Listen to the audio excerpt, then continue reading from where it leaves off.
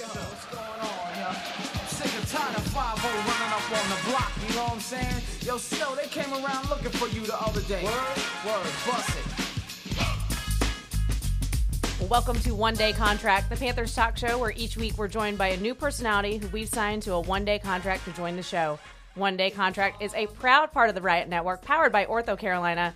Check out some of our network mates. It is what it is. The Roaring Riot Podcast, Not What You Think, and the Carolina Line for more great talk about your favorite team. Follow the Riot Network on Twitter at the Riot Network to stay up to date on all your favorite pods. Subscribe, rate, love us where you get your podcasts. My name is Nikki Wolf. With me, as always, Josh Klein, managing editor for the Riot Report, co-host of It Is What It Is, had the freshest possible scrambled eggs this morning, and he feels pretty darn great about that. Yes, that's right. We have some backyard chickens at our home, and they have produced eggs for the first time ever, and I had some scrambled eggs on toast this morning. Actually, yesterday morning, if we're going to be technical. I don't want to lie to anybody on the show to just start off, but we are about honesty. They were delicious. They were like similar to the organic eggs that you get at Whole Foods. So it's like taste wise, I was expecting like, oh my god, it's going to taste so good. They were just kind of like good eggs, but you know what? They tasted homegrown and home laid, I guess, and they were that much more delicious. What do you know about? Do you know a lot about chickens? I mean, I know that my girls produce some eggs. That's what I know. I mean, I guess that's all you really There was such need an to audible. know. I'm the only one wearing headphones. There was such an audible groan from one of our. I believe it was from our guest. After I said that out loud. Me? Yeah. Thank you for not talking until you're introduced. But yeah, my ladies gave me some eggs, and it was great. Loved it. I don't know why that makes me uncomfortable. Every It time does. you It's a say weird my phrase. ladies. Yeah, my girls made some eggs. It's disgusting. I get it. Kind of like a pimp or something. I don't know. All right. Or like a fertility doctor type of a situation. Okay, it's getting worse. Is it getting worse? All right. Maybe. Yeah, maybe move on to Colin. Hey, Colin. Hello. Colin Hoggard, columnist and contributor for the Riot Report, ecstatic that he's able to get out of the house after spending the entire day trying to explain the I can't say that word. I can't. Compensatory. There See, you I go. can say it. I said this the whole way. I was like going to be able to do it. Compensatory pick Comp formula pick. You to could've a said toddler.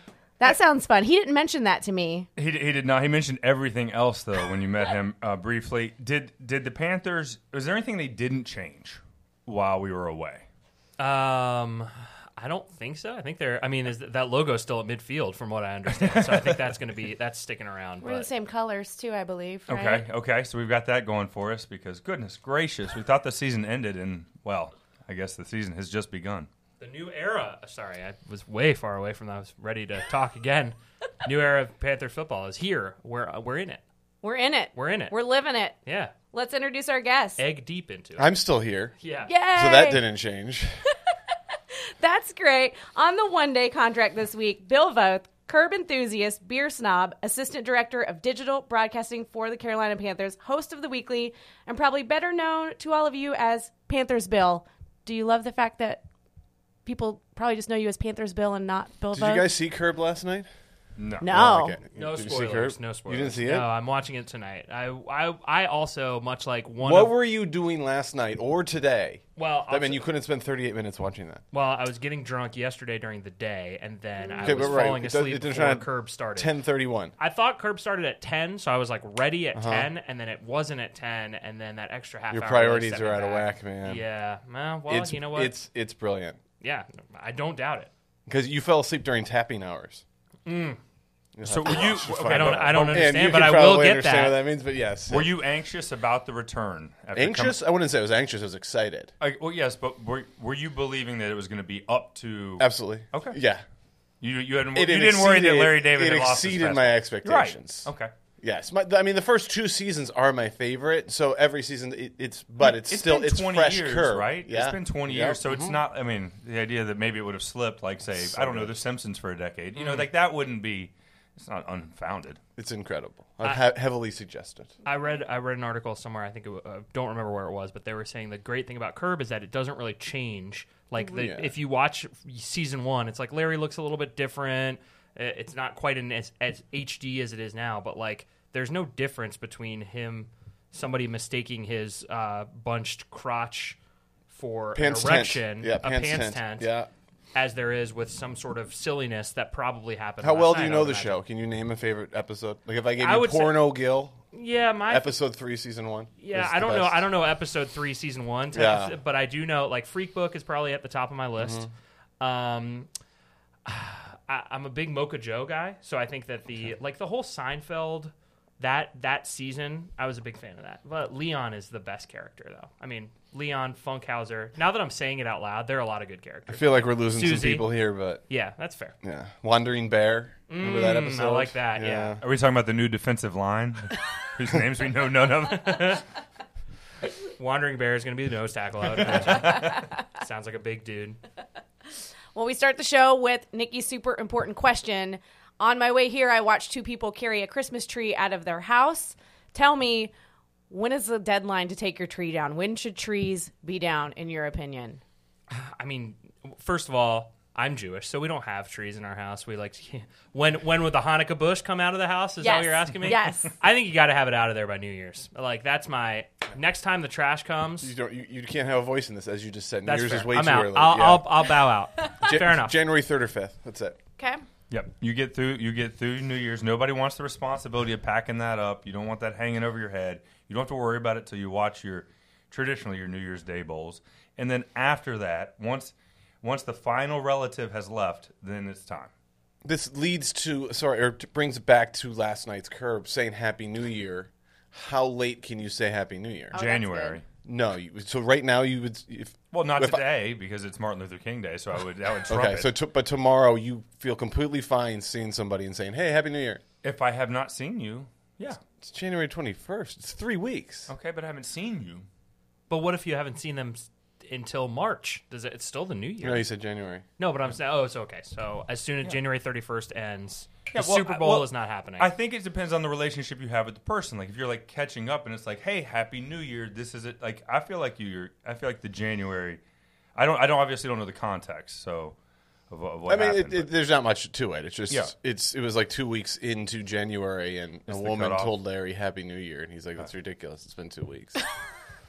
I'm still saying in my emails to people that I have not spoken with yet, Happy New Year. Wow. Well, Oh, that's wow. another reason. Is it In no. you're beginning your email with Happy New Year, Well, like I don't exclamation wait, point. I don't wait. begin it with that, but that's usually That's how in you there. end it. There's a Happy professional. New Year, Nikki. Happy Tuesday, blah blah blah blah blah. Happy New Year, Nikki.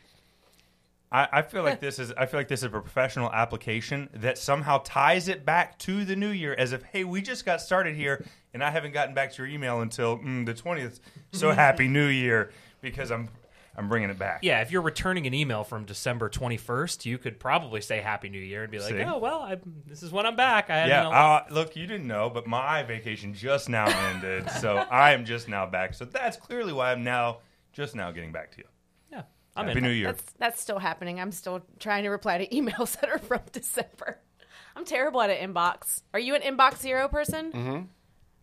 I think. Are you an inbox zero person? No. Well, so I have 2 different emails. I have my personal Gmail. I don't think that's so fancy having 2 emails. It's not like I have 2 phones like LeBron. 2 emails. Oh, la-di-da. Is it a Hotmail? Is it a What? burner account? You have one to sign up for the porn. Well, sure. I Oh. mean, you got to have one where you know that you're never going to check it, and then one for contests, Yeah, well, and then and another one for real ones, And then another one DMB for Bro works. 420 is not exactly a professional email that you can be using. Exactly. Dave is dreamy 420 at antsmarching.org is strictly for tour dates related. sense. Yeah, so I have one. My work email is inbox 0, but Okay. then my personal Gmail is like inbox 9000. Like at one point, I feel like I had trimmed it down, and then it just exploded. Never happened.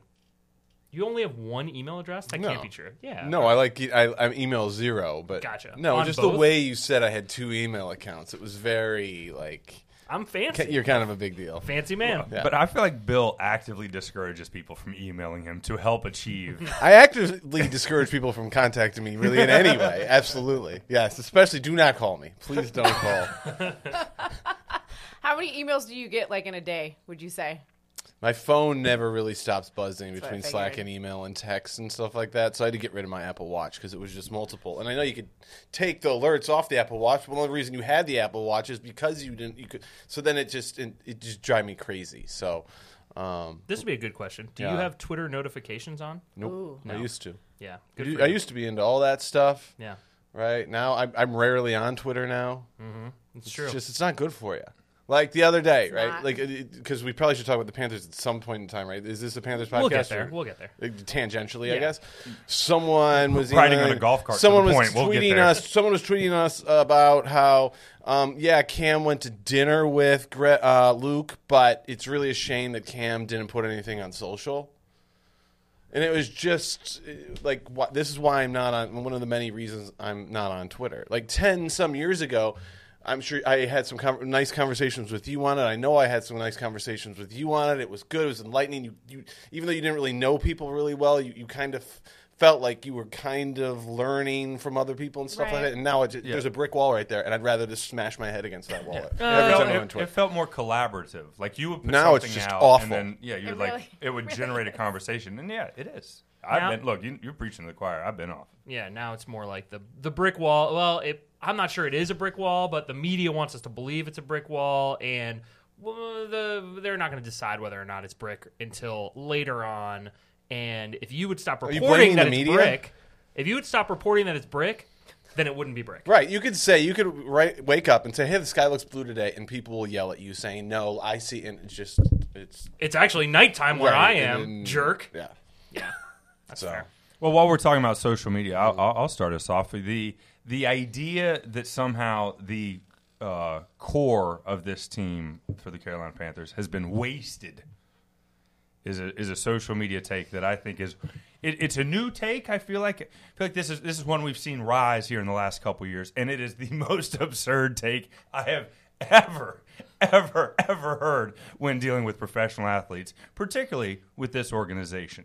Did this team not go to the Super Bowl? Did these players not have the opportunity to cement their own and imprint their own gold jackets? Yeah, a lot of guys did, and they didn't get it done. This idea that they were wasted while collecting these checks, I'm sorry that you're working and changing oil filters and you really feel like you could do something different and you're being wasted in life. But I assure you the guy that's getting paid $10 to $20 million to play a game that played in the Super Bowl isn't going, God, I mean, what a waste. What a waste this has been. It is truly one of the most offensive takes out there, this idea that guys are being wasted. I don't think I can understand why people feel that way. When you have a generational quarterback and a Hall of Fame middle linebacker, and people see that may no longer be the case, I can see where people come up with that concept. I think get that's, it. and I don't think people are saying, well, I'm changing oil, and it's kind of like you had two of these elite players that you've never had before in franchise history. And what are you gonna? And you they got a you might chance. get away without ever winning a Super Bowl. I can understand why people are bummed by that. But as if to blame the organization, as if there's someone to blame. Well, you always in want to terms blame There has to be somebody. somebody to Well, do it. right, but it's absurd. It's just ridiculous. I mean, you look at the guys that play. It's hard to win. Do 31 teams waste their season? Because what else is there? Like, the only answer that would have meant that it wasn't wasted, never mind the fact that all the incredible things that everybody accomplished, all the fact that they exercised the demons in Bank of America Stadium against Arizona, because same thing with Seattle. They did all that, but they didn't win it, so wasted. Like, that's the only thing. It is the NBA rings argument that's been bastardized and brought over. My thing is that winning the Super Bowl is really hard, and it has been dumbed down by the Brady Belichick era. So now everyone thinks that, well, if you don't win 9 like Brady Belichick, or 6 like Brady and Belichick, then it's a waste. You know how many Super Bowls Peyton and Breeze won together? They won 1. How many Tomlin and Roethlisberger? They won 1. Newton and Rivera, they were 1 fumble, 1 Von Miller strip sack away from winning 1 in their tenure. So sometimes you have your one chance and you don't win it, and that happens. And that, to me, is why the idea that it's like, well, you still got to experience a 15-1 season that was still incredibly fun to cheer on the team, to be in the stands when Luke Kuechly returned that interception for a touchdown to send you to the Super Bowl. Like, these kind of things still happened, and you still got to experience that. You just didn't get to experience the one picture of Cam holding a Lombardi trophy. And if that's what if you're going to be unsatisfied being a fan of a team every time that they lose, or if they don't win the Super Bowl, you're going to be unhappy 95% of the time, unless you're a Patriots fan, in which case you're probably an asshole. It's a pretty big picture, though. What's a pretty big picture? Cam standing with the Super Bowl trophy. Yeah, like that's it. That's what what matters. Right. But they didn't get it done. It didn't get done, and I'm not blaming them. I'm just saying that's not. It'd be one thing if those guys didn't get into the playoffs. It'd be one thing if they didn't have multiple cracks at it. But they did, and it didn't happen. And of course, we all wish that it really did. But I don't view. I guess I get offended when I feel like I've enjoyed watching Luke and Cam and enjoying the success of this team, and then it's like, oh, they were wasted. They didn't win anything. They were wasted. Okay, I don't feel like my time watching those guys was wasted. I would hope that they don't feel like when guys are falling out of the stands to give them high fives after big interceptions, that they don't feel like their time here was wasted. I don't know. Just the term wasted, it really, all it means is they didn't win. I blame the organization. That's what that take means. Maybe some people. I think you might be taking it a little too extreme. At least the way I see it. I can see how people say we wasted these two generational players, and we didn't win a Super Bowl. If they'd have won the Super Bowl in 2015, do you think that take still exists? They were wasted. Not. Absolutely Right. not. Yeah. I think it. Well, what was the big mark on Mike McCarthy? Right, he had a generational quarterback. He only won one Super Bowl. But it wasn't wasted. But I think a lot of people, they look at it and they're like, only one? Mm-hmm. Was Rodgers' last decade been wasted? Is it a wasted decade in Green Bay? Would Green Bay have been I had better a great off? time in Green Bay, so I mean, not wasted to me.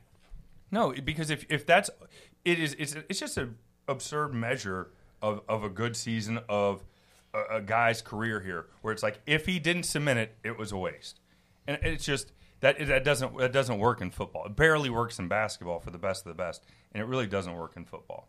And I don't like this. Luke Kuechly played on top tier defenses. Cam Newton played on an offense that was man, they were dominant as dominant you could be in 2015.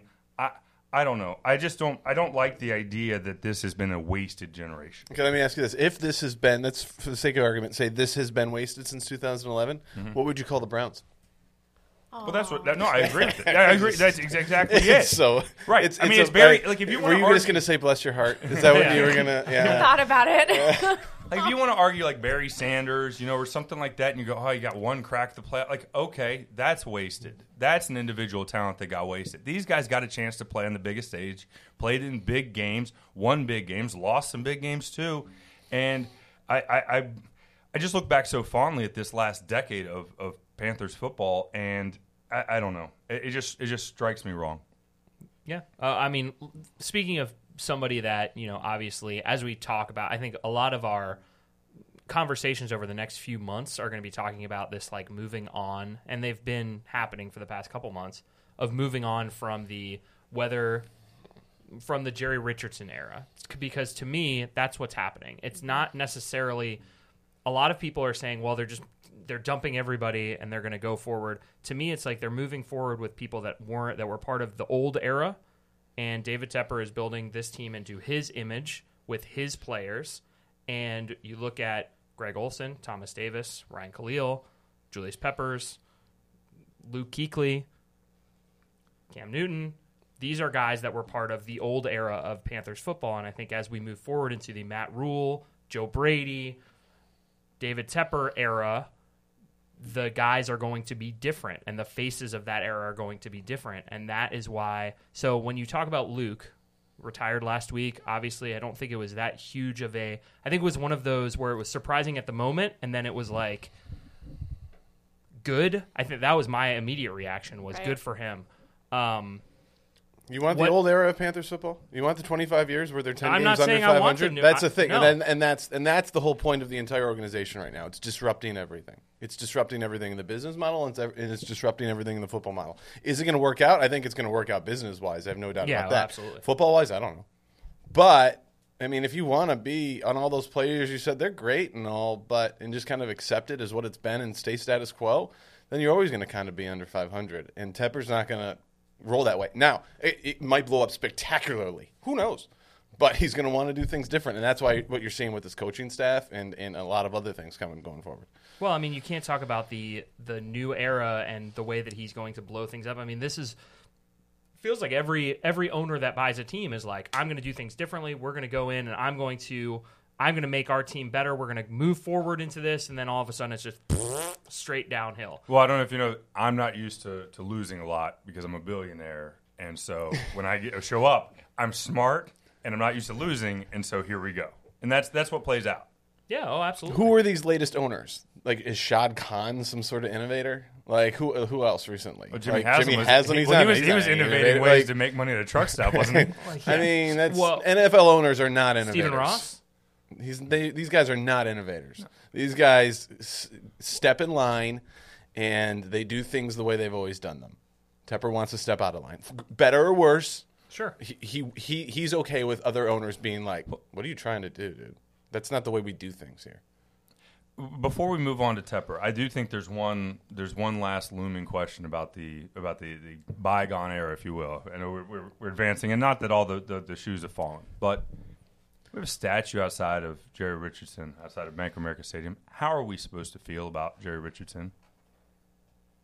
I mean, and I say this because I don't know the answer to this, and I understand why we don't know the answer to this, and I don't know if there is a good answer to this, but I do kind of feel like you should know whether or not you want to stand outside Bank of America Stadium and take a picture with the statue that's outside the stadium. Do we all have to feel the same way about it?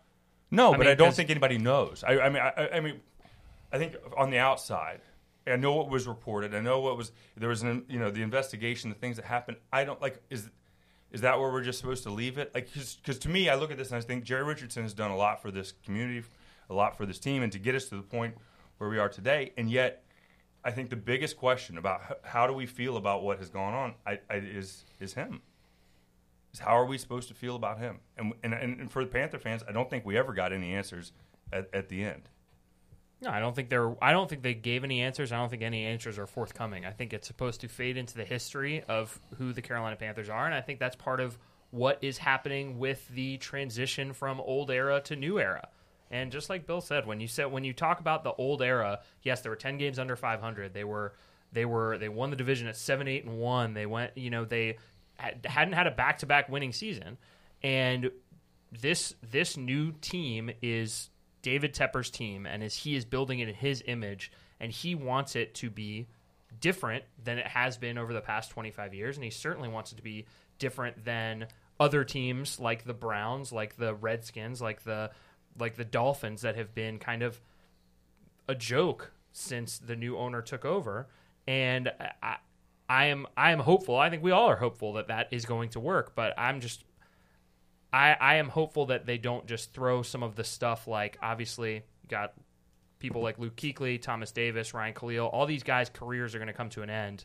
And I know, Colin, you're very into celebrating the history of a team. And I think there's something to be said for that, because when you look at the AFC Championship game, or AFC and NFC Championship games that just happened this past Sunday, Joe Montana, Jerry Rice, Roger Craig, these guys are out on the field. Who are the Chiefs legends that you remember? Because Lamar Hunt, I don't know who Lamar Hunt is, but this is how you have to make sure that you're building that you're maintaining a little bit of history, in my mind, to go forward into this new era. I've never heard of Christian Okoye. That's fair, right? Help me out. Nigerian Nightmare. Thank you very much. Yeah. You're gonna disrespect Christian Okoye on this fair. podcast? Tecmo Super Derek Bowl. Thomas. Yeah. Oh yeah, Derek Thomas was good.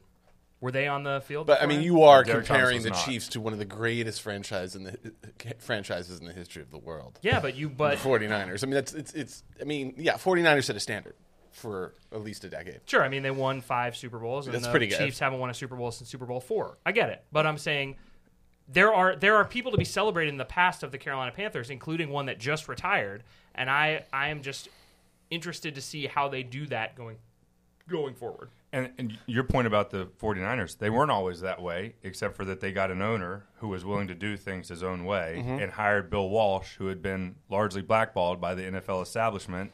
And now you look years later, and they've done everything they've done. So if you're pro Tepper, that's a wonderful little anecdote to throw in there, professional Bill. It's the We keep talking about this rebuild, this new era, and all this. Does any of that play a part in Luke's decision?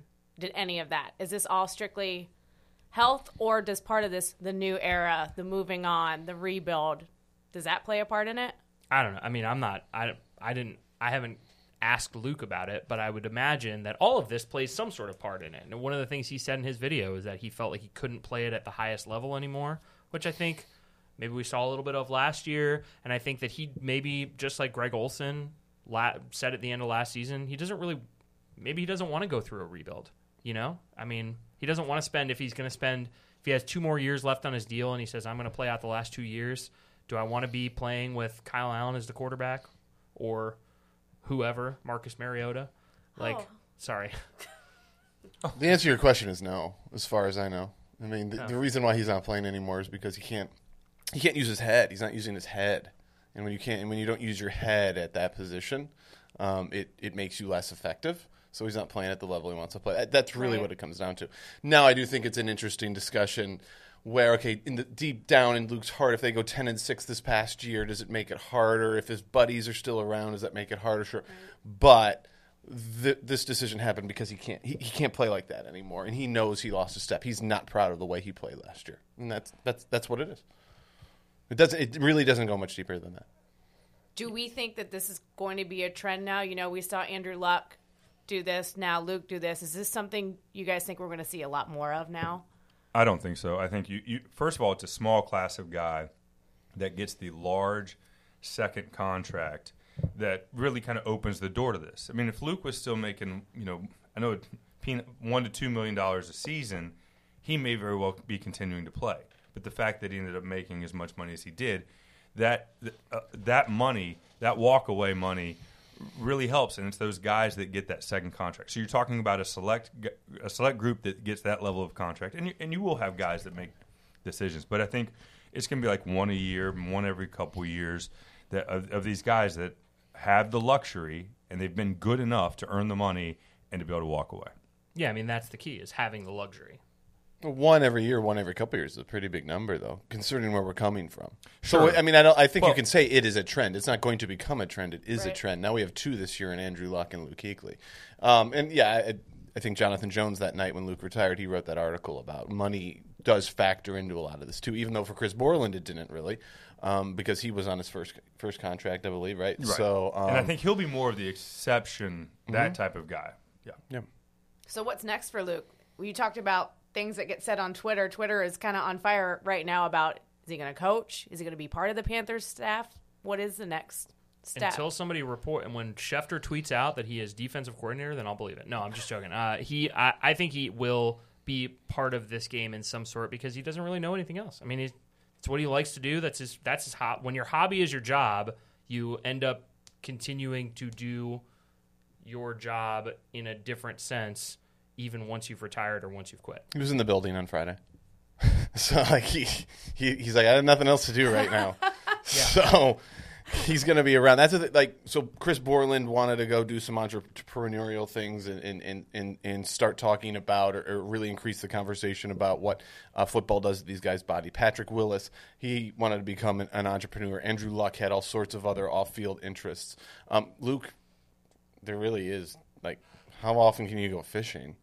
So, yeah, he's going to be involved with football. At what level, we'll see. I mean, when this news came on Tuesday night, I'm like, he can't coach here, can he? Like, that's just too close. It's like you're watching these guys like I should be out there. Like, they can't do what I can do. That would be too hard. But I could see him. I can see him trying to do it. Yeah, absolutely. Yeah, I wonder if it's a move where he goes maybe to like BC or like high school would be too low of a level. But Would it though? Like St. I Xavier, don't know. like that would be. He must that- have so yeah. much fun. But I don't know. I think he thinks he can mentally handle it. I think he'll go. I think he thinks he can go out on that Panthers sideline in 2020 and not miss it all that much. I mean, it wouldn't be a better hire in the world for Matt Rule, Phil Snow, David Tepper. Like if you're trying to build a staff and from a fan engagement How standpoint. hard is you it know for what I'm saying? Luke though? Really, you think you can handle that? I Do you like that's got to be so difficult? Well, it depends. It did for the last time for his final season. Was he not enjoying playing football? Like, I don't that think he was- enjoyed playing the way he was playing. Right, but if he thinks that's what playing looks like going forward for him, then I think it does become maybe easier. Like I don't write anymore because I rarely have time to write. So when I do write, I hate it so much because I suck at it. And really, like, I suck at pretty much everything. But like when you really know that you suck at something, you're like, God, this is awful. You don't want to keep putting that product out there. Right. That's the gist of it. So when you can play at such an elite level like he can, and then he just couldn't, like I don't want to keep doing this. And that's the luxury of, and the greatness of it. Because I do believe we're as upset as I think most of us were in that moment. I mean, I say upset just like being bummed out. I was thankful that it wasn't on a Sunday. That at the end of the day, that was my concern. That it wasn't that we didn't see Luke's last game on a Sunday, like where we go, oh, this is the end. Like it was better to see him go off crying in the linebackers room during the off season, and I do believe we saw the best of him. You know, I don't think we missed out on a bunch more great Luke performances. Talk about what are your favorite Luke moments? For me, my favorite thing, and this is more of a general memory, I know, but is just there were times when he would go up against whether it was Drew Brees, Peyton Manning, Tom Brady, and they would just stand at the line and scream things at their teammates for 22 of the 35 seconds. Just Peyton would yell something, Luke would yell something back at his guys, Peyton would yell something else, Luke would yell something. So they would just go back and forth, and the respect that he garnered, obviously the way he would teach his teammates on the field and physically put them in the right place at times. I don't think that you see that very often. Now, granted, I don't watch a ton of other teams' games during the regular season, but I don't feel like you see that from a ton of middle linebackers of them walking over to their, the Sam linebacker and moving him to somewhere like, nope, this is your guy, move over here. And that was my favorite thing to watch, was that little pre-snap moment. And he had those battles going for years. I mean, you think back to the 2013, Luke and the Panthers had their first chance to taste the playoffs against New Orleans in the downpour, the Dominic Hickson sliding the end zone, and Luke has 24 tackles and an interception.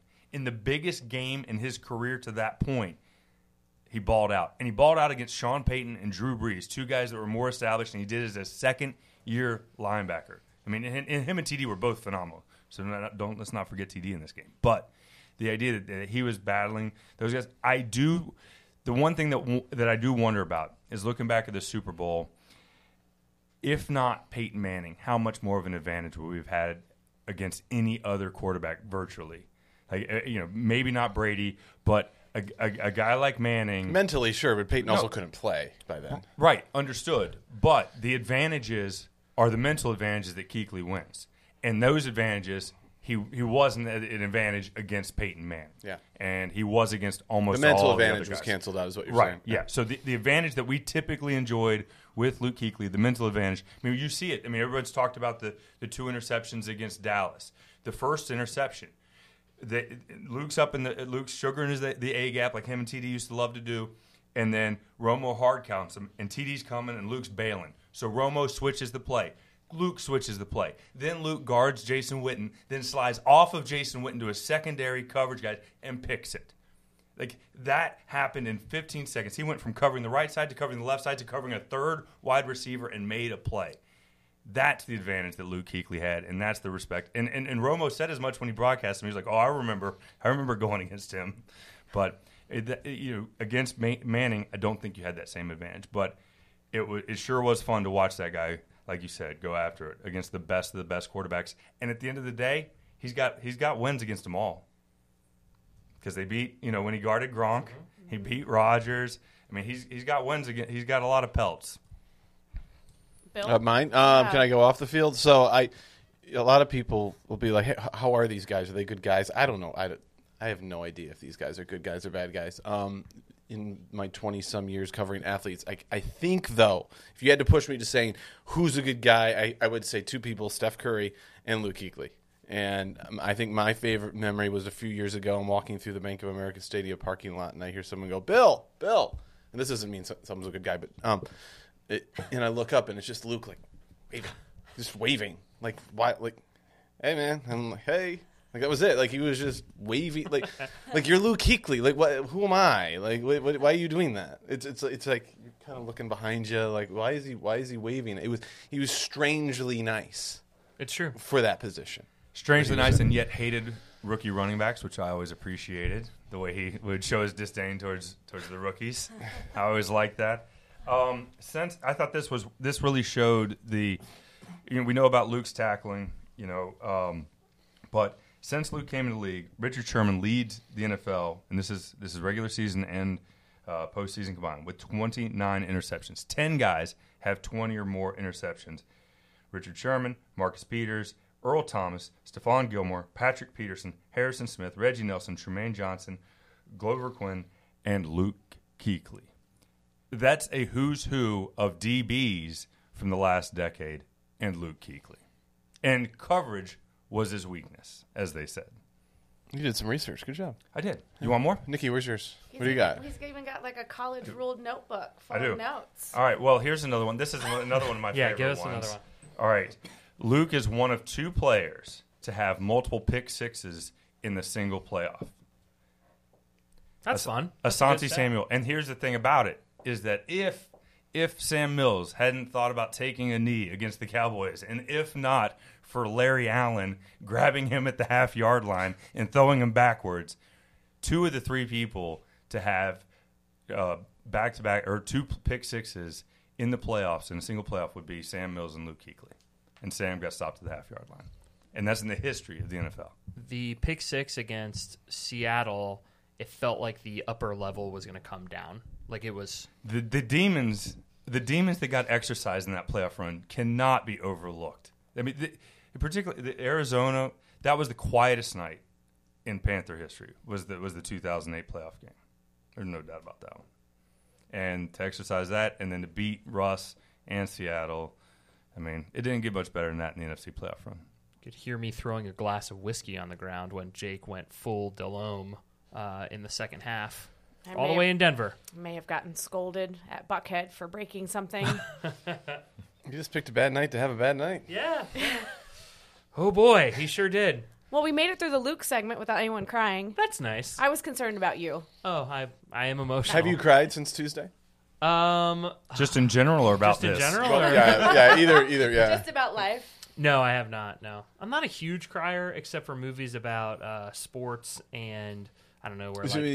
Except for movies about sports. Yeah, I get pretty emotional at the end of sports movies. Do you cry at the end of Major League like I do? Yeah, of course. Yeah. And Mighty Ducks. Yeah, Mighty Ducks. Weirdly, in Remember the Titans, when the girlfriend comes up and wants to shake hands, that always gets me. I went to see that with a group of dudes in high school, and I had to look up at the ceiling. It was fairly embarrassing. Not that embarrassing, though. You know what? I feel my emotions. I'm a man. I'm a modern man. A Renaissance man. Okay. What's your favorite Luke Kuechly memory, Nikki? I mean, the Dallas game's something that I'll always... that's just that special moment that I'll never forget. But, you talked about when the announcement first happened, I think everyone's... Well, I know I did cry. I cried. But then, when you stopped and think about it, it is... definitely the right decision. And the first thing that came in my mind was that game where he got carted off the field and he was just uncontrollably sobbing. And that's not a memory you want in your head. And it's not something you want to see for anybody. But I think I kind of had that emotional roller coaster when the announcement came out of sad, then, you know what, good for him. And, I mean, you can all take a step back now and say, good for him. It's the right decision. Never forgive TJ Yeldon. Stupid move. You were going nowhere, TJ Yeldon. Let me do a half-ass spin move and just headbutt you. Oh, you tackled me and I injured both of us. What a move. I'm not bitter. I'm not better. Let's take a watch break that here. Move. You watch that move. We're going to take a break so Colin can get another beer and take a deep breath. We'll be right back. Hey, Panthers fans, it's Kelly Bardick here, host of the Carolina Line, the newest podcast on the Riot Network, where Kevin Donnelly and Al Wallace use their 23 years of NFL experience to take you inside the game, break it down, and even share some stories from their time on the gridiron. You know, I talk about the defensive line, the athletes of the defense, the big guys that can move, get after the quarterbacks. No, dude, it's all about the O-line. That's the real trench warfare going on out there. When those guys have a good day, there's nothing a D-line can do about it.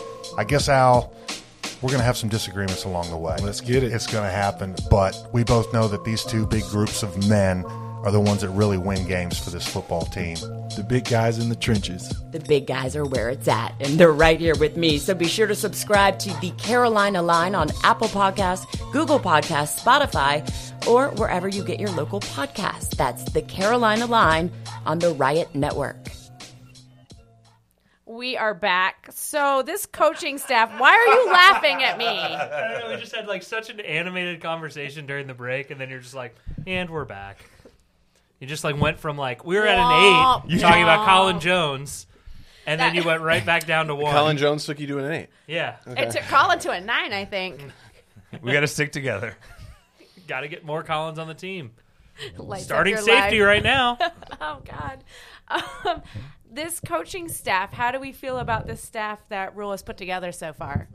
Colin has the hottest take. Yeah, look, I'm excited that a young man that I don't know could be taking photographs for the Roaring Riot right now is about to lead the offense for Matt Rule's team. I'm very excited about that. I don't know if he has any knowledge. I don't know what we're doing. I have no idea. We have no idea. They wouldn't answer any questions. Try and get an idea. They don't know right now. I would love to be like, all right, this is what Joe Brady wants to do, but we have no idea. Tailor the offense to the players that are on the field. Period. Put my players in the best chance to have the most success. That's what I want to do. I'm pretty sure that's what Norv Turner said he was doing too, and Scott, and Mike Shula, and I wasn't here for Chud, but I'd imagine he was also trying to put his players in the best scenario to be the best players they can be. You know, one way you can do that is by caring a little bit more, by trying a little bit harder, by being a little bit more committed. Well, And I think the Carolina Panthers are going to do that going forward. Absolutely. It's going to be a different scenario here. Hey, moms, dads out there, if your kid is really good at a senior in high school, come on to the Carolina Panthers. We're going to treat them differently.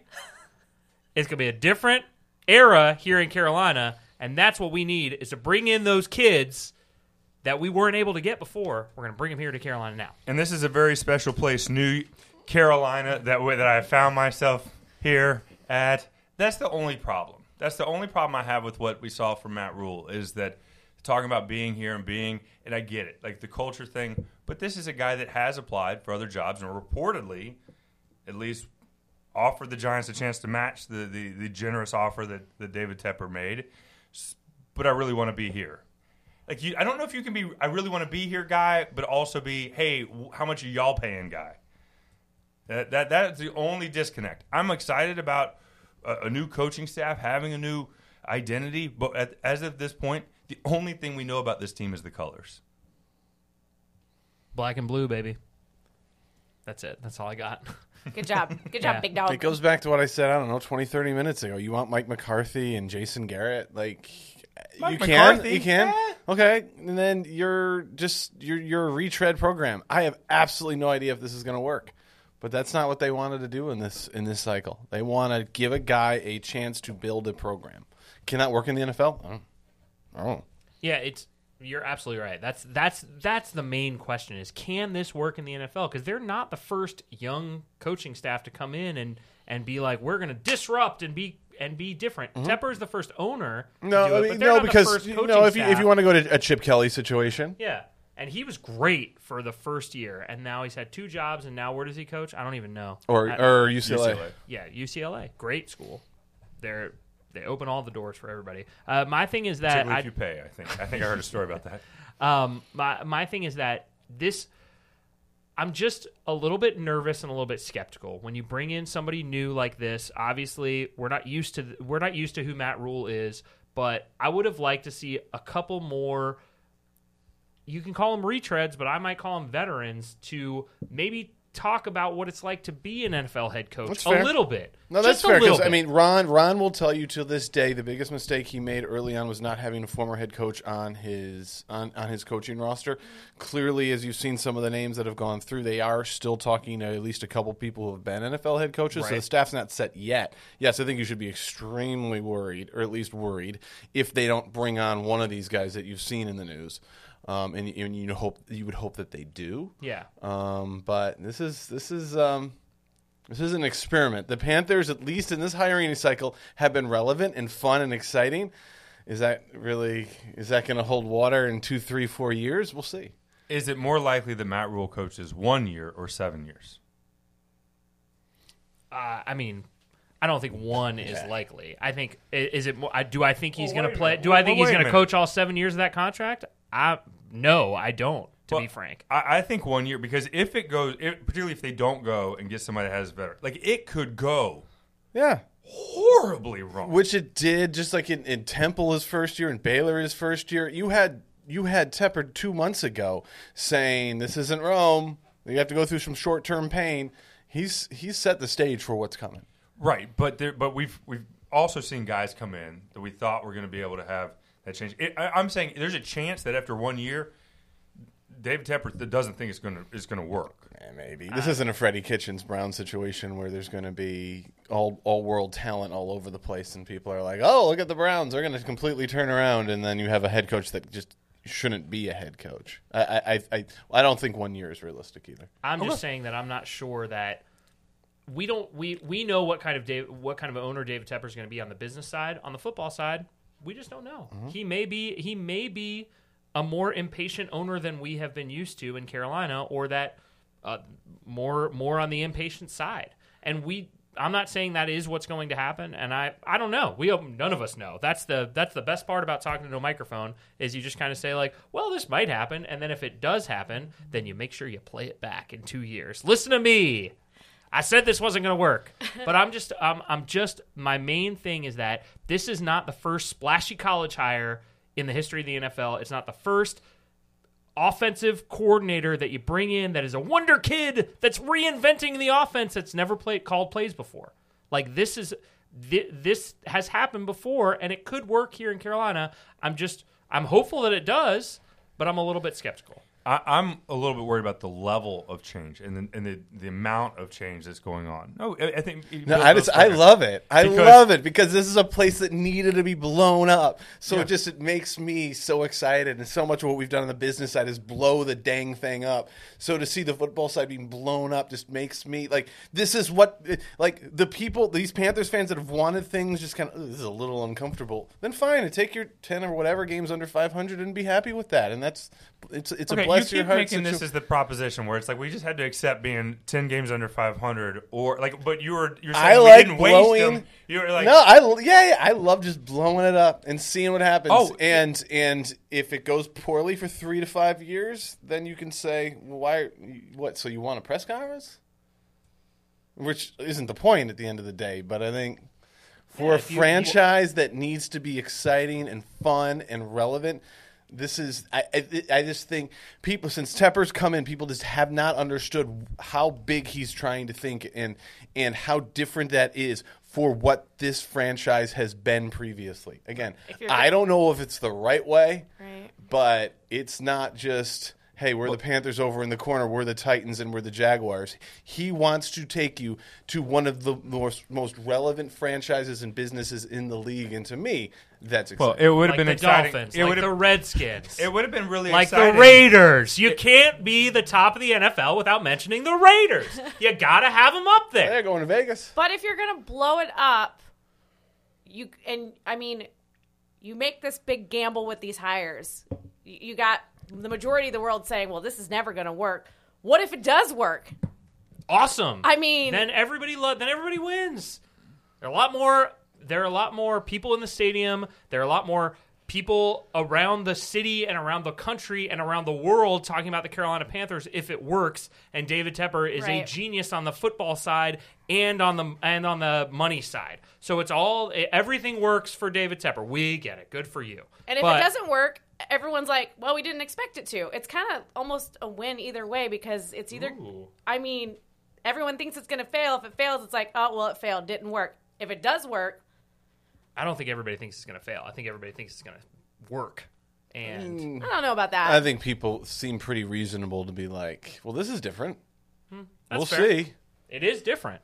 So. It is, and that's the point. No, I believe me. But It is is it fun that you look at Phil Snow's defensive tape from Baylor, and it's completely different than what he did in Temple. And when you ask him what he's going to do here, he's like, well, we go. First of all, they have nobody on the defensive line that they can. So he doesn't even have anything to say. It's like, you're going to run a 3-4 or a 4-3. He's like, well, we have 2 defensive linemen signed, so we'll run a 2-5 at this point. We're building a program. And he gets here. That's and the thing. It's like, sorry, can building a program work in the NFL? It's I don't know.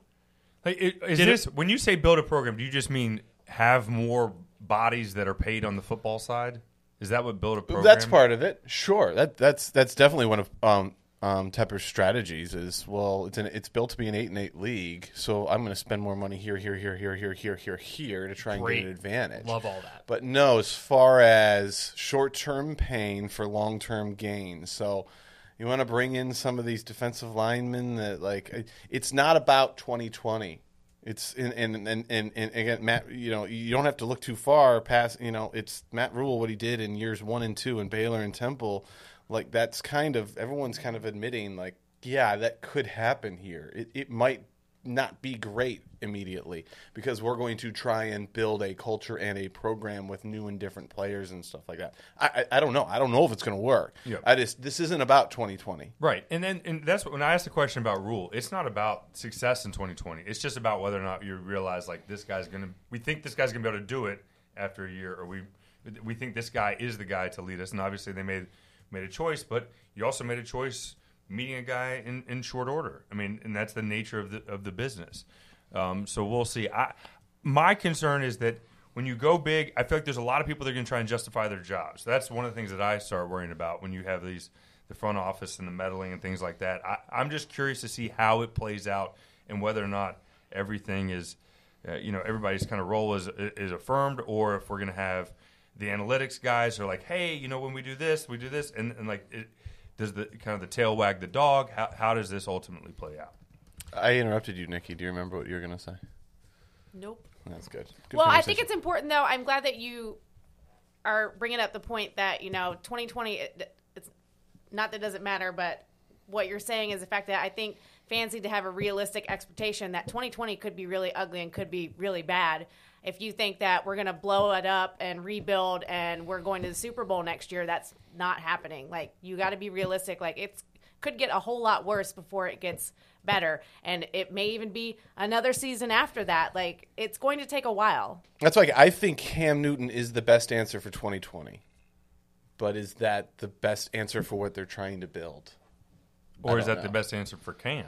That's always been my part of it. I mean, if it's not about 2020, then why should it matter that Cam Newton, in my opinion, is the best answer in 2020? Yeah, I mean, if it's not about 2020 and you're trying to build for 2021, 2022, 2023, it makes more sense that instead of having him here for one more year, you can get some assets for him to build for the future. Can you? Something. Can you? See, that's the thing. It's a buyer's market this year. Part of the discussion we've been having in terms of Cam Newton has been the assumption that he had other alternatives. A big part of the assumption has been that Cam could go elsewhere. A big part of the assumption has been the Bears. Who are the Bears? What are the Bears going to trade? Mitch Trubisky. They don't have like. So that it's people this the Bears, you can go over to Chicago, and it's like, well, they don't have any draft picks to trade, and you would think if you're this current iteration of the Panthers, you'd want some draft picks. The Raiders are who's going to trade for Cam Newton if somebody's going to trade for Cam Newton. They have the 12th pick, they have the 19th pick, they have 2 seconds. It makes a ton of sense for if you're the Las Vegas Raiders moving to a brand new stadium in a brand new city to bring in a brand new quarterback who is a lot more exciting than Derek Carr to help sell you tickets. No offense, Derek Carr. Sorry if you're listening. So, since we acknowledged that the 2020 is going to be a down year, or we're hypothesizing that it'll be a down year, what about the guy that does have the most trade value on the team? Do you even look in that direction? I don't think you can.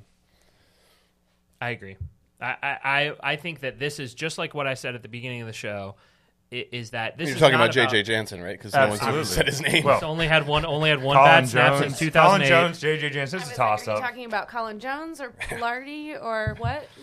Michael V. Pilardi. I think that when you talk about it, this is not a Dolphins style situation of let's try to bottom out. Yeah. It's more of a let's try to rechurn this thing and turn this big ship. And maybe that takes a year to get it moving in a new direction, but it doesn't mean you just throw out the entire staff. You want to make some changes, but a guy like Christian McCaffrey, a guy like DJ Moore, Curtis Samuel, some of these guys that are on the roster, Dennis Daly, these are guys that you're not just ready to give up on immediately because there's a new coach, in my mind. Well, no, I mean with McCaffrey, it's not about it's about the return on assets that I think you could get for a guy like McCaffrey. I think it was a Miami situation, and it's not. I don't think it's a Miami situation. They're going to try. They're not trying to completely tear down and then build up. They're trying to establish a culture, whatever that is. Like I sound like a coach. They're trying to establish some sort of culture here, and I think Christian McCaffrey would fit into, if you consider like what football coaches are. Right, like Christian McCaffrey would fit into, this guy should be part of our foundation, not just as a football player, but just who he is. Yeah, well, he's not going to the Pro Bowl, so he can move up his training schedule for 2 weeks, or maybe spend more time with Olivia Colbo. Whichever one you think makes more Maybe sense. just go rescue someone off a mountainside Yeah, again. exactly. You know. He's got to do something like that every Man. offseason. Someone I would asked pick me that the other day, second hey, option. is Luke still playing in the Pro Bowl? Right, so Luke has decided not to play in proper games, but he's going to go play in this fake game that no one wants to play in. Also sure. the sand game, the beach, Yeah. the beach game. Please tell me someone asked you that on Twitter and then you didn't get back on Twitter again. That was it. I That was didn't reply. That was the moment. That was the moment. Yeah, well, I think that if you're moving past 2020, like obviously if you're trying to push forward into this, it's going to take some patience, and I think it's going to not just take patience from fans and not just take patience from David Tepper, it's also going to take patience from guys that are in that locker room. So if you're Dante Jackson, for instance, or if you're DJ Moore or one of these younger guys, or the biggest thing, obviously, Christian McCaffrey, like he's due for an extension right now. And if you're saying we are not going to be good this year in 2020, maybe not in 2021, 2022 though, that's when Matt Rule third year is when it really takes off.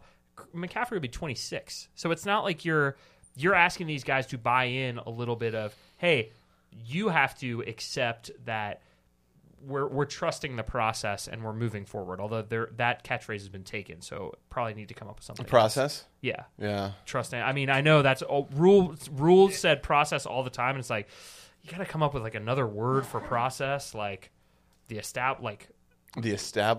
That's not going to be it. That's not going to be it. That's not good. That's not great. I'm just going to Google some synonyms here while other people talk. So what does this roster look like for next year? Like where are these biggest holes at, do you think? They're gonna have name badges on the back and the front next year. That's gonna be the big change. You got to trust this procedure. Is that good? First No. and last name. I don't even know tell you who's going to be a quarterback, let alone down the roster. Alex Arma going to be here. Yeah, that's what's in. So yes, is it painful? Is it strange? Is patience?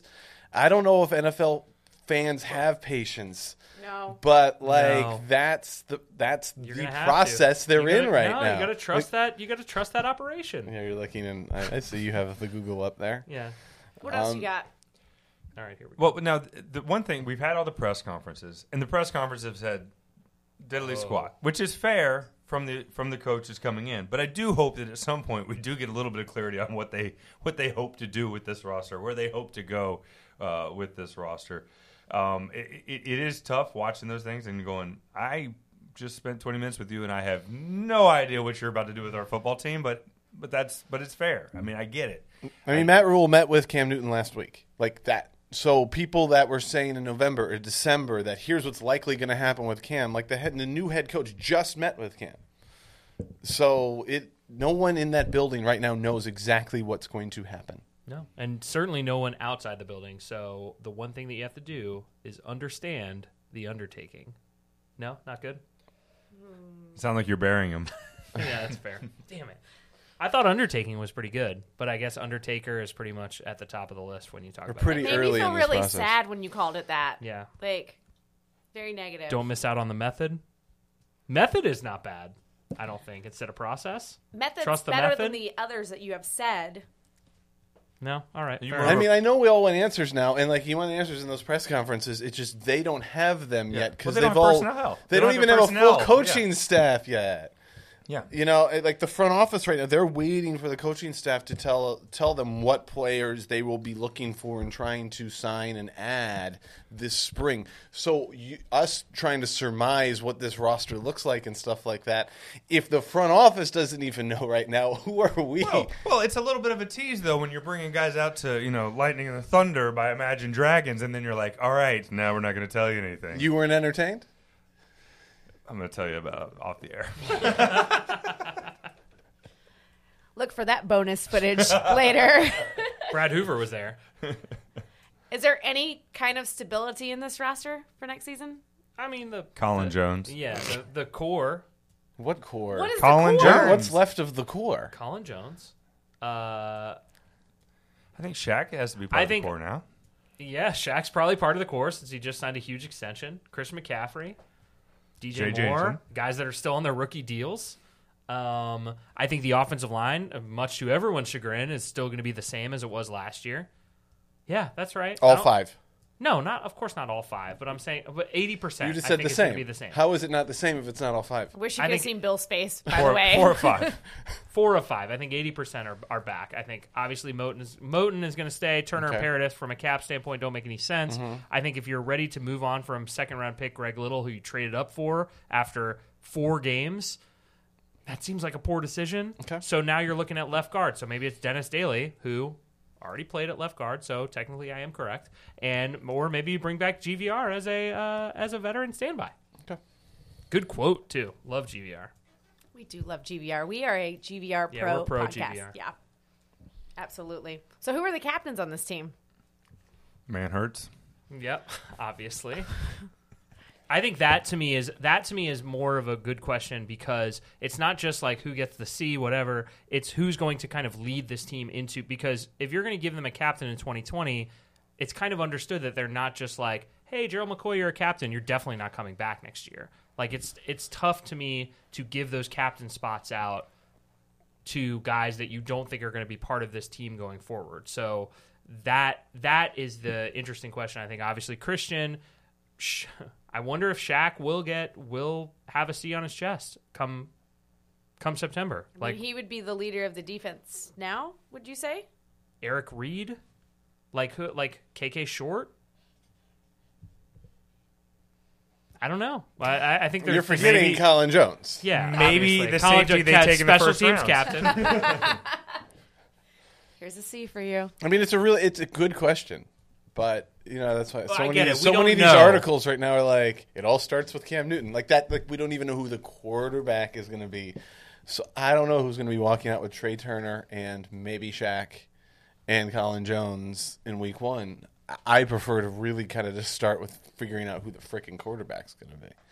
Well, but you have to build around. That's the thing is we don't know. We don't know just like anybody. So let's instead of just What talking decision this offseason, even if it's not for 20, matters more than that? Okay, Whether or so not you that's- trade so we Christian should just talk about McCaffrey. that. You're for gonna- an hour is and a that on the half? table? You think that's on the table? If you're doing this type of change, I mean, how could you tell me that anything's off the table? That's fair. I don't think it is. No, That it's just- I'm not. I don't disagree, but this is when you ask that question. Do you get aggressive in 2020 and find your quarterback? Try and find your quarterback now. I think it depends on whether or not you think one of these guys is your Well, guy. Okay, well, if That's we're the- talking about That's a reasonable take right there. Like if you're, was yeah, good. well, I had one. That was very I had good. one. well, if Matt Rule it wants really to is develop, that simple. Like If you develop- think one of the 3 guys is your guy, then yeah. or whatever, some sort of sneaky 4th guy that sneaks up like nobody And expected. do you think as of January 20th they know if one of those is their guy right now? No. Yes. There we go. Oh, Come on, man. No, they don't know. No, I mean, no, they know they're not going to be. Will Greer's not going to be. Like they don't. No, they I don't. don't mean, oh, you're no, saying- we're talking. yeah. No, Oh. we're not talking about current. We're talking about do you become aggressive and try and get a guy who's going to be your future quarterback? Marcus Oh. Mariota.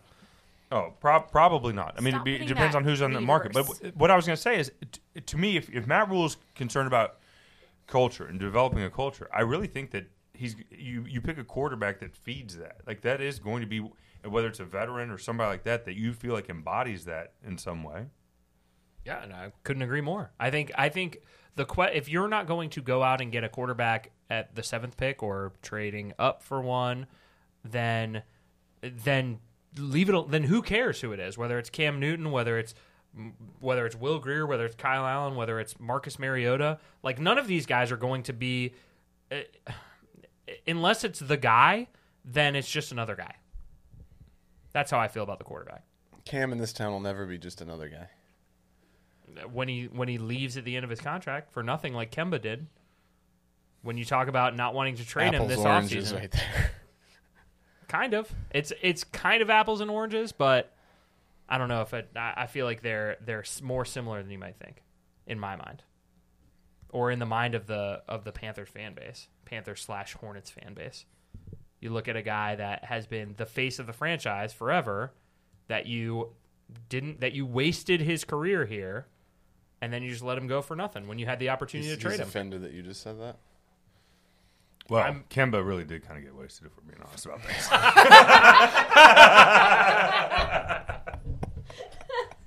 So you allow that? Have you seen the Hornets? No. You haven't seen Michael Jordan because he hasn't been there in like 3 years. But have you seen the Hornets? I have not. Who's ready for a game? Yay! Yay! So it's Cam to K1, one of our favorites. How do you feel about the new coaching staff? Does Bill know how to play Cam to K1? Did we play that last time? No, I'm guessing it has something to do with Cam Newton and K1 Short. It does kind of, yeah. Oh, 1-99. Yes. Yeah. Oh. Yeah. Yes. Okay. Except instead of a number, you say. So if you wanted to rank somebody a 42 per se, you might say our guy Colin Jones. A lot of Colin Jones in this show. He's when Colin, if you're Trust the listening, which he process. probably is, yeah, he's Trust the method? Is that it doesn't sound right. match up with the method. I like alliteration. It's probably not going to do it though. I don't think match up with the method is a good T-shirt. We'll have to work on Change that. the culture. Is that good? Is that a good T-shirt? Yes. Yes, good Someone T-shirt. someone should definitely print that on a shirt. At some I point. agree. Definitely have 2 shirts that say that. Yeah. Who wants to go first? Will you just throw out a number? Yeah. Colin wants to go first. Let's put. All right, I'll go. I will go first.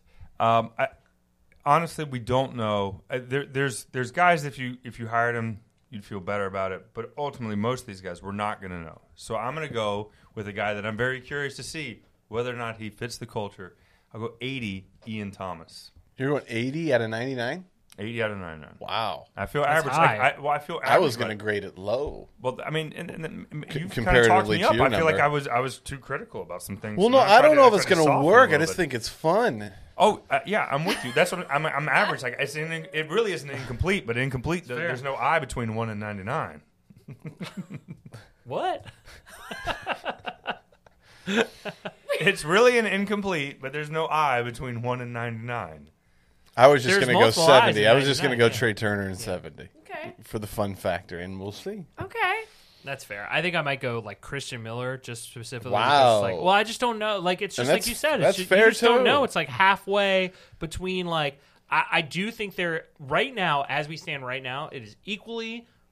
There is an equal chance that that this works and it doesn't work. It's a coin flip. Could you right not now. say the same thing? And I brought it. Could you not say the same thing about Mike McCarthy or your boy in New England, who for some reason I'm completely blanking on right now? Tom Josh Brady? McDaniels? Yeah, like can you not have said the same thing about any of this, about anything in sports? Well, Like, I don't know if it's going to work or not. Well, no, look, you could hire Belichick and go, great, we want everyone to parade today, and then you show up on the field and it's like, it's like we hired George Seifert and he wanted to buy a new boat, and so he took a coaching job. Like, and was couldn't like, you say the same thing? Like, would Well, you of be course, more yeah. sure if it was Josh McDaniels? But you have a general idea of what you're getting when you get Josh McDaniels. Yeah, what and you're getting is a with- guy who failed in the other time he did it, He and who beat the doesn't have Steelers- Tom he beat Brady the Steelers here. with Tom Tebow. But everybody, but every former coach has failed because they got fired. right? I mean, Mike McCarthy. Yeah, you know failed what? in It would his have been really last smart job. if the Browns would have kept Bill Belichick and not moved to Baltimore. Yeah. That would have been really awesome for the would have been Browns, great. Unfortunately. That would have worked out good, right? Maybe Josh McDaniels needed some time to fail and invest in a Right. guy like Tim Tebow, and before he could turn around and understand his mistakes, and now he's going to be a great coach. Maybe. I again, we have Where no- would you have but put to me, McDaniels? this- What number would you have given McDaniels? But do you think that John Beeson, 52. No, I don't. I would have honestly. I would have felt like McDaniels was the guy that I was hoping that they would hire. I thought they were going to hire McCarthy. I thought Matt Rule was going to be was going to eschew them for the Giants job, and I thought that McDaniels was the best guy that was the best coach available. And I know that's not a particularly popular take. No, I think you're but right. I think that's what most people would say. I think that he is the guy that he knows how to win. He has had experience before, and when you're trying to build a program, you can't be learning how to be an NFL head coach at the same time. And that's what Matt Rule is trying to do. And Joe Brady is trying to learn how to be an NFL offensive coordinator. Do you think that that Matt Paradis is going to listen to Joe Brady? Like these kind of things don't. I don't know. I'm just very skeptical about this very young new staff trying to do things a new way, and that's my main concern, and that's why I'm at a Christian Miller, I feel like we finally got to the moment. of James truth in this Anderson, podcast. if you will. I feel like you finally acknowledged that you're nervous about it. Look, I've said it before. It's the first time that you But weren't you like should kittens be. and But rainbows you about should be things. about Josh McDaniels, and you should be about Mike McCarthy. You should be nervous about any of these because you just don't know about any of them. That's just it. We've So if talked you're about going to Luke. fail colorfully. And I don't know if they're going to fail, but this is a lot more Well, interesting than fun the way other to ones. look According at to it. some people, they're certainly not failing colorfully in the NFL these days. I mean, would you be excited if it was McCarthy? I mean, at least like with this I wouldn't be hire, excited, I feel like but I would- excitement. There's energy. It's it different. Feels a little It's- different. yeah. Like Yeah, it's different. Well, It McDaniels, feels- McCarthy, or Rule all would have brought with it some level of excitement. Whether you're bringing in a young offensive mind, McCarthy's in saying a lot of bad things in Dallas, by the way. I And don't like, know if and, they're then excited about Yeah, to have you be seen fair, his like an checklist Eric of what he's Bieniemy. done? Like, how It's about an Eric nothing. Bieniemy? Like, you're not sure about any of these people you ever get. Again, we were excited when we got Super Bowl champion George Seifert to be the best new coach of the Carolina Panthers money could buy, and we booed Luke Kuechly when he got drafted. And McCaffrey. Who booed him? Charlotte. They were saying Luke. No, they were not. No. I mean, you're making this sound out to be like a Donovan McNabb Philly situation. Was there really that hard of Oh yeah, feelings? there was at Strike City. There was a draft. Okay. why were you? Oh, at what do you mean? Strike Okay, City? like it was like 300. if you were saying the fan base was represented at Strike City that night, I don't know. Well, I mean, you're saying that if a bunch of people show up in Uptown Charlotte for the Carolina Panthers draft and then boo the selection, you don't think that that's representative of the way it felt? Like let's not pretend like drafting a middle linebacker in the top 10 is when you exactly had a John, sexy yeah, opinion. and when you already had John Beeson, Right, yeah, right. Yeah. There was reasons to not like the pick. I think he probably booed and it by at the way, the time, most people too. didn't like it because they hadn't watched Luke Kuechly play because he played at Boston College and nobody gave two rat's ass about Boston College football. People fell in love with Luke Kuechly the day after drafting. Are we allowed to credit Marty for that, or is that not? No, Is that not? Yeah, sure, it's in the first round. I'm not as yeah. Sorry. He does great in the first round. I'm not as anti-Marty as everybody else is. I'm not as pro-Marty as everybody. I would say I'm. I was shocked. I was shocked that it sounded like, based on David Tepper's press conference about going to meet Matt Rule, how much Marty was A linchpin. at the spear, at the head of the spear, the tip of the spear on this one, and then we got the Marty impression. But I did not anticipate, and I was wrong on this. I did not anticipate Marty Hurney being that involved in David Tepper's first hire.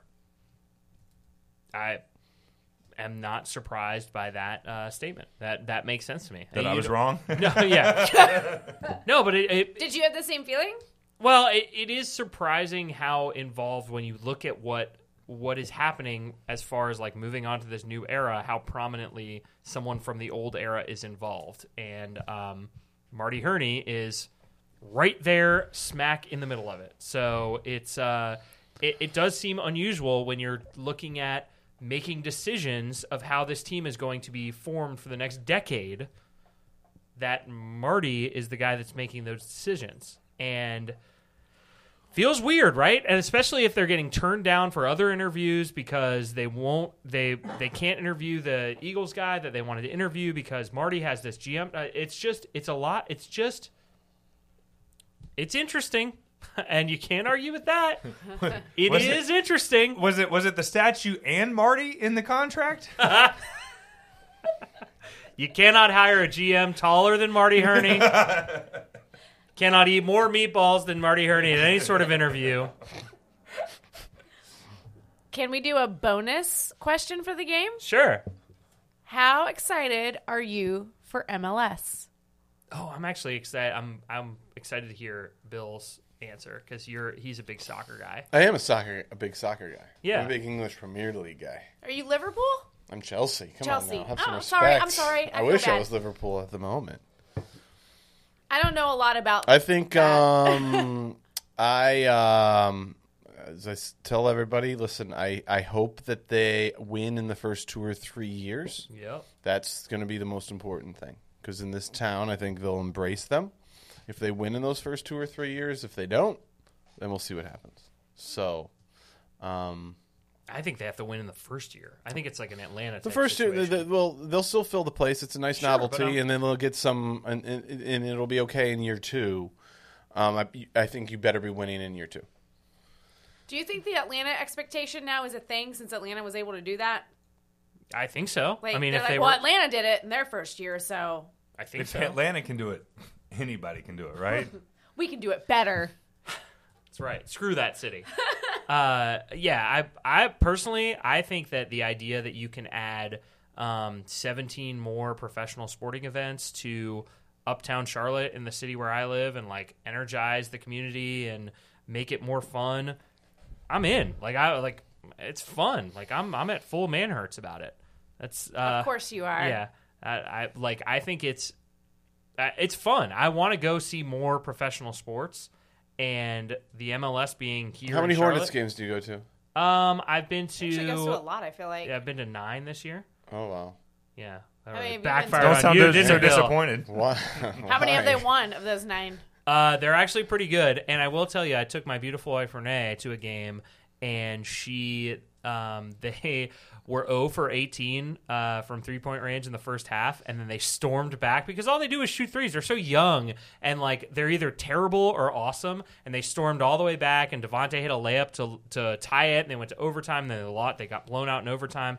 It was great. It was perfect. And she was like, "That was fun. I would go see more Hornets games." So I'm telling you, come on over. All fly. # all fly. Examine the method. It's about winning, right? Like, I think people here still would accept them. Like, they should be the Hornets. But people would still accept them as the Bobcats if they had Kevin Durant and Russell Westbrook back in the day and they were still called the Bobcats. Sure. But they didn't, and so they were irrelevant, and people didn't care all that much. So with this MLS team, that's what I think. Yes, once the novelty wears off, Right. you just hope that they're winning because I do worry about this town tuning out if it's like, okay, it's a fun thing to do on a summer night, but it's really fun if they're winning. It's what the Knights are going through right now. You know, like, I feel like the Knights, the first season, obviously, they're basically selling out all their games and all that, but also adding the fact that it's 1 billion degrees during their season, but I know it's not the same. You know, they're not selling out every single game, and it is a lot easier to go to a game now, but... You got MLS fever? I don't. No.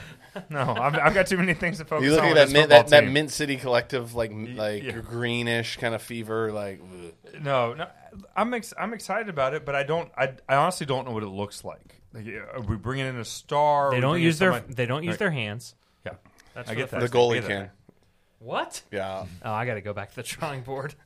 I mean, is it going to be an interesting game? I think a big part of this is it going to be fun to go to? Yep. Yeah, winning's important, but is it fun to go to? Because part of what's happened within sports is that we've taken the people for granted so much, like the in-game entertainment has been lost. So then these new leagues show up, or these new teams show up, and they're like, we're going to do it the same as the other guys, where they don't really cater, because the NFL doesn't have to cater, in the same degree because Right. they're big enough.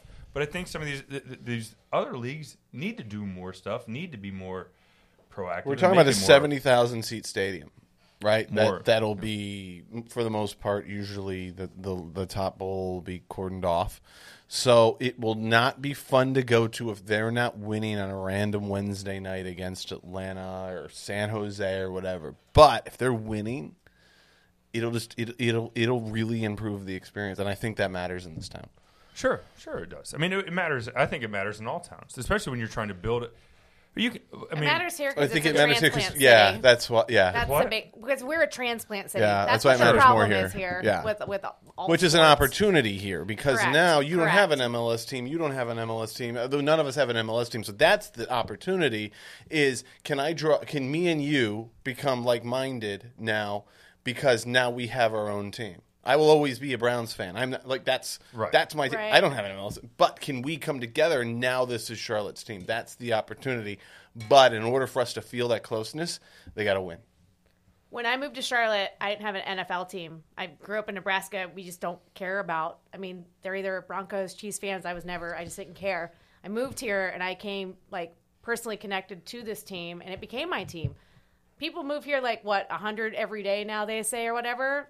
99 of them already have their NFL team, So this is a chance for brand new team, brand new lifelong fans. I've never been to a MLS game. I always wanted to go to Atlanta to go see one because I've never had the chance. I don't have to now. I can go here. You couldn't make that 3.5. You just never could figure out that weekend where you can make that 3-hour trek. You That couldn't drive, do it. I hate the drive to Atlanta. I hate the drive to Atlanta. It's because at the end of it, you're in Atlanta. In a parking lot on an interstate somewhere. You should check out that Coke Museum. It's sweet. It's this museum all about soda. I went there when Pop. I was in 8th grade. Oh, boy. Eighth Do you say grade. soda or pop? Midwestern, just say Pop. pop is the right answer. Boom. Yep. Thank you. Pop. It's Coke. Ugh, gross. I'll have a Coke, Sprite. Bill, where can people find you on the internet if you want to be found? I guess I should preface it that way. Just don't even bother. Sounds good. Panthers.com. Check him out at Don't even Panthers.com. bother. The greatest plug of all time. Mr. Klein, a.k.a. Big Dog. Yeah, you can follow me at Josh Klein Rules on Twitter. Also, if you have gotten this far, I would encourage you to listen to the Great British Drafting Show. It's coming back for this offseason as well, and it is fantastic. It's hosted by two British gentlemen. I subbed in for the first episode as host, and I did do my British accent, and it was spectacular. And they then immediately kicked me off the show, and I am no longer invited back. So it's a real 1776 situation. But anyway, if you're looking for an opportunity to get Yeah, but smarter they about won the draft, this time. We won the Yeah. other time. good one. That's right, bro. And if you're looking to get smarter about the draft, and they're incredibly in depth and very smart, much smarter than me. And I would encourage you to listen to it. It is available wherever your podcasts are sold. The Great British Drafting Show on the Riot Network. Speaking of draft, are there still packages available if you Yeah, want to you can go? go to the NFL Draft with the Roaring Riot. It's in Vegas this year. You can stay on the Strip. There's a Topgolf pool cabana party. It's going to be Lit? It's gonna Is be, that what kids say? It's just I'm already like dreading it from. Poppin'? We've already talked about how it's hard to recover from drinking the night before, and then like the idea of 3 days in Vegas at the draft is going to be 3 trouble. days in Vegas is 2 days too many for anybody that's, It's true. had that trip. You're not wrong. Colin? Yeah, the NFL or the Pro Football Hall of Fame announced their 15. I'm going to tell you what I want to talk to you about right now. There are 15 finalists. 60 seconds. There are Do 15 finalists. That's fine. There are 15 finalists for the 2020 class. 13 very handsome gentlemen, including Troy Polamalu with his hair flowing, and then tucked in the back corner, Leroy Butler and a Saints Sam Mills. Sam Mills has 2 years left until he's no longer going to be an eligible Hall of Famer. I think that's a real shame. I wish there was someone that worked with the organization that maybe could help out in this situation, but maybe they'll listen to this instead. But Sam Mills, 2 years away from no longer being Hall of Fame eligible, and I think a deserving Hall of Famer that is not going to get getting his look. Nikki, where can they find you on social media? Please don't find me. There That's we fair. go. That's the spirit. Everyone is so mean on Twitter. This has been One Day Contract, proud part of the Riot Network, powered by North Carolina. We will see you guys next episode. Happy New Year. Take your tree down. Bye.